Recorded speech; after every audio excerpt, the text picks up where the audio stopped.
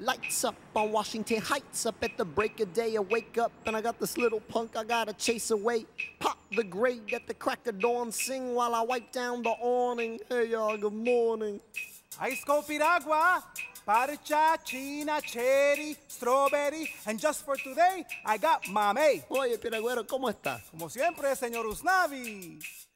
I am Usnavi, and you probably never heard my name. Reports of my fame are greatly exaggerated, exacerbated by the fact that my syntax is highly complicated, cause I immigrated from the single greatest little place in the Caribbean, Dominican Republic. I love it, Jesus, I'm jealous of it, and beyond that, ever since my folks passed on, I haven't gone back. God damn, I gotta get on there.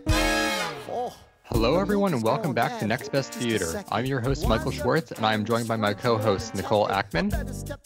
Hi, everybody. Dan Bayer. 96,000. And Casey Lee Clark. Hello. So as we are recording here in late May, we are just days away from the release of a major motion picture, and that is so exciting to say after a year of COVID, that we have a major motion picture to look forward to, that we could actually see in theaters on a big screen with lots of people, and that movie, indeed, as Dan alluded to, is In the Heights by Lin-Manuel Miranda. Though he is not starring in this movie, it is starring Anthony Ramos and a large cast of known and new-coming performers who will just blow you away. And before we get to that film in a few weeks, you can look forward to our podcast review when the time comes.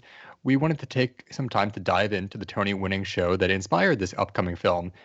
In the Heights looks a little different next to Hamilton these days, but I think it's still a show that serves a massive purpose in what Broadway means in terms of representation, in terms of combining book and new styles of music on stage. It's a really important show, and I think one that has a lasting legacy. So as we get started, I want to know how you all came to In the Heights, what it means to you. Have you seen the show? Have you listened to it? What does In the Heights really mean to you as a show? Let's start with Nicole. Oh, okay. So I was not aware of In the Heights whenever it was first on Broadway. Considering I was in seventh grade in North Carolina, that's probably unsurprising. But I was very into Hamilton from sort of the time that it came into being and was very aware of that. And obviously that gave me an awareness of who Lin-Manuel Miranda is. And so I went to a university that has a strong musical theater program, and my senior year, Hamilton was still sort of the rage, and they were putting on a production of In the Heights. I think it was either my senior year or my junior year. I ended up not getting to see it, but I did, think, I should look into this show because of the fact that they were going to be putting it on. And a friend of mine was actually playing the Piragua guy. And I had heard him rehearse his number again and again. So I went and I got the cast recording from my university's library because they had this whole collection of cast recordings that you could check out, like CDs from the library. And I basically immediately fell in love with it. And I shared it with my family, and my entire family just really, really got very attached to the show, particularly because obviously, a lot of the show sort of revolves around, at least the latter half of the show sort of revolves around Abuela Claudia and her passing. And this was only a year or two after my grandmother had passed away. And so it just really was something that I connected with personally on that level. And I still have never seen this show performed live, which I would love to do eventually. They actually did a production in Raleigh that was really lovely, that I was in London whenever it happened, but my whole family went to see it without me. But it is one of my dear wishes to one day actually see this show on stage. And I'm so excited to see the movie of it whenever it's in theaters. Awesome. That is a great experience. And it's so wonderful how we could feel connected with these shows, even if we haven't actually seen them in their original runs on stage. So thank you. Casey, what is your experience with In the Heights? Yeah, I feel like I touched on this a little bit when we did our Hamilton episode, but I was kind of late on the Hamilton train, and I'm especially late on the In the Heights train because outside of the opening number and 96,000, which I'd seen the Tony performance, not what it aired, but online and a couple show clips, this was my first time listening to the whole thing. I don't know what. I think maybe at a certain point I was just like, oh, I'll just wait till right before the movie comes out, or I needed the excuse to finally listen to it, and the show is all heart, and it touched me so much. I was anticipating just listening to the album like once through, and then like maybe picking out a couple songs that I really like or whatever, and listening to show clips. I listened to it 3 times in a row. I have gotten a new obsession. I think I needed this, but I've really taken to it, even if it's. I almost feel nostalgia for a life I didn't even have. Like there's a lot of like messaging and lyrics that touched something in me that meant quite a lot. And I just fell in love with it. And I'm now even more excited for the movie. I was like, oh yeah, it looks good. And I'm excited, obviously, because it's a big musical. But now I'm like, I'm going to cry the whole time. I can't wait. So yeah, I've fallen in love with it. Oh, that's terrific. And I had a very similar reaction that I'll talk about in a few minutes, but it really goes for that heart, and it works so incredibly well. I love it. Dan, what is your connection with the show? In the Heights came out in the 2008 Broadway season, which was when I had graduated from college and had started working at an off-Broadway theater company, which meant that I had very little time and even less money to spend on Broadway tickets. So I did not see it in its original run, but of course I heard all about it, and it was the hot ticket, and I had lots of friends who saw it, but I did not get to see it.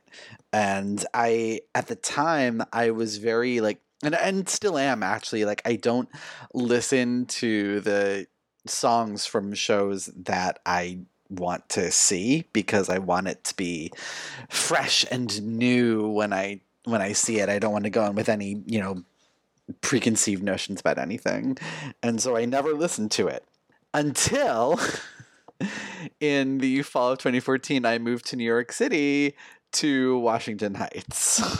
At which point I just thought, well, it's been off Broadway for quite some time now, and it's the least I can do, having just moved to Washington Heights, to at least listen to this musical that takes place there.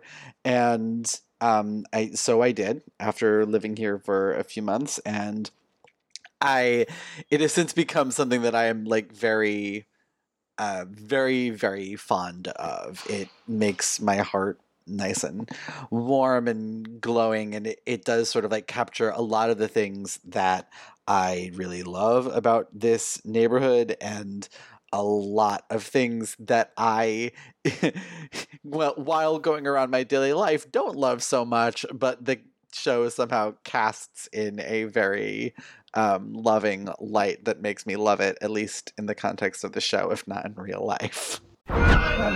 You've watched them in unforgettable adventures, love affairs, and tragedies. Now it's time to hear their own remarkable stories.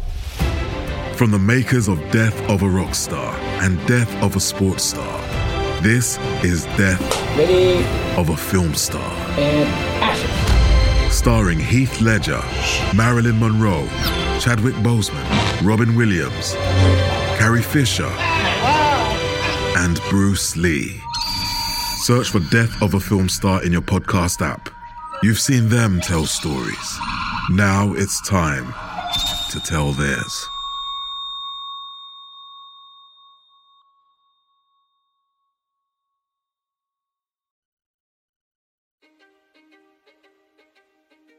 History is complicated. The story of human progress is long, messy, and riddled with controversies big and small. On Conflicted, we dive headfirst into history's most infamous events and contentious figures. We try and untangle the good from the bad, the fact from the fiction, and the monsters from the misunderstood. Was Genghis Khan a murderous butcher or a civic pioneer? Did the Allied powers go too far in firebombing the German city of Dresden at the twilight of World War II? And how did the Marquis de Sade acquire such a sinister reputation? And was any of it true? These are just a few of the tough questions we wrestle with and investigate on Conflicted. So if you love history or just enjoy a good story, please join me, your host, Zach Cornwell, for a fascinating new topic each and every month. Conflicted, a history podcast, is available on Spotify, Apple, or wherever else you get your podcasts. I hope to see you soon.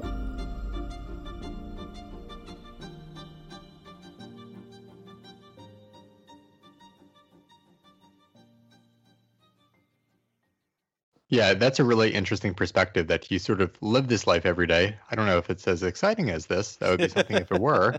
But before I get to my reaction, like, what similarities do you see every day? Like, is it the corner stores, like the bodegas and the types of people, or what do you see common in your daily life with the show?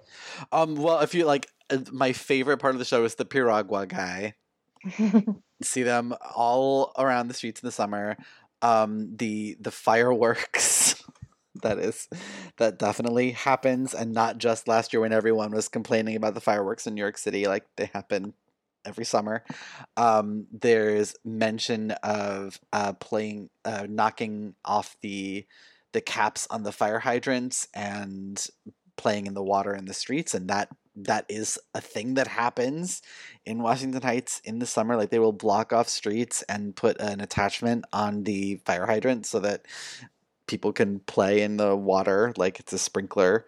The bodegas, like, yes, kind of like that is definitely a thing. People who live and work in the neighborhood will definitely like go to the bodegas to get their morning coffee and croissant or bagel or whatever instead of to like a Starbucks or something. That's very much part of the life here. And also the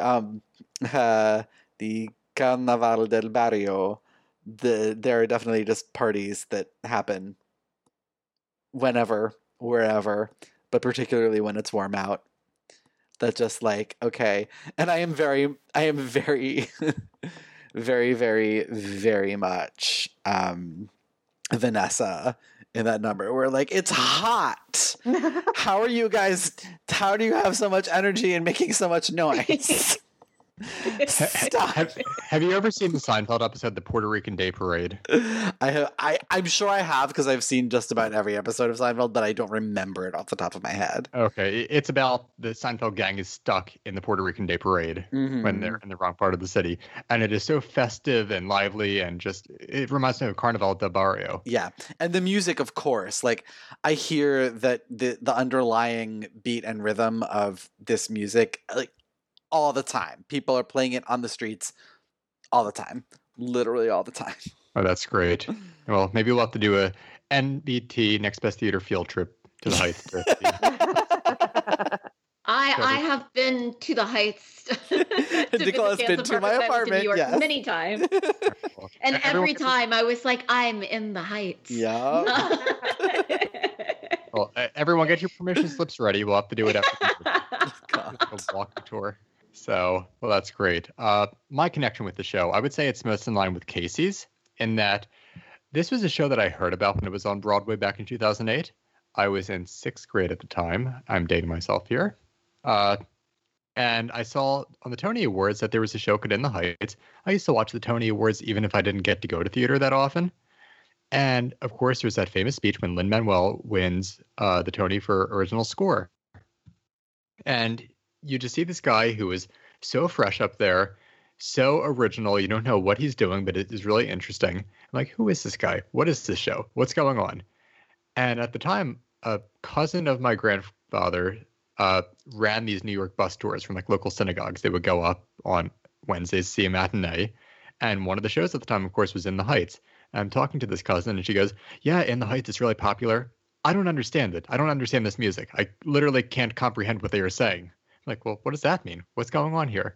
So I listened to the opening song, and it is a lot going on, because now we think of it as natural with Hamilton in the fold. But in 2008, this was not a natural style of music on Broadway. You didn't have rap and hip-hop infused music on Broadway stages. So this was totally fresh and unique, and I liked it, but I never really went back to listen to other songs for years. And it wasn't until, I think, 2018 that I finally listened to In the Heights for the first time. And I loved it. It reminded me of everything I loved about Hamilton, but on a more localized scale. And since then, it was a show that lived in my mind. I had fond memories of it. But as the years passed, I never found myself going back to it. That is until a few months ago when I knew the movie was coming up and I wanted to reassociate myself with it. And now that I have listened to it over and over again over the past few months, and I have had the opportunity to see the movie, which we'll touch on later, like Casey said, I find this show so incredibly heartfelt. It touches my heart in ways that few shows can, because it's about home, and it's about the people who make a home, and everything that you love about your community and what a community can mean to a person. And it's just fun. It's upbeat. It has a life of its own. It is just so warm, and it has to be done right when productions happen. Like, you need to have the right energy, the right cast to really bring it to life. But oh my God, it is just something that is unmatched in terms of what it's trying to do. I hope it doesn't live in the shadow of Hamilton, because this is a show that's every bit as ambitious and successful, I think, as that juggernaut that's currently on Broadway. Hey everyone, sorry to interrupt, but this is a preview of episode 40 of the Next Best Theater podcast talking about In the Heights. In order to get the full podcast, you will have to head on over to Patreon for Next Best Picture, where for $1 minimum a month, you will get this and other exclusive podcast content from us. You have been listening to the Next Best Theater podcast, part of the Next Best Picture podcast umbrella, and we are proud to be part of the Evergreen Podcast Network. You can subscribe to us anywhere where you subscribe to podcasts. Be sure to also leave us a review on Apple Podcasts and let us know what you think of the show. We really appreciate your feedback and your support. Thank you so much for listening as always, and we shall see you all next time.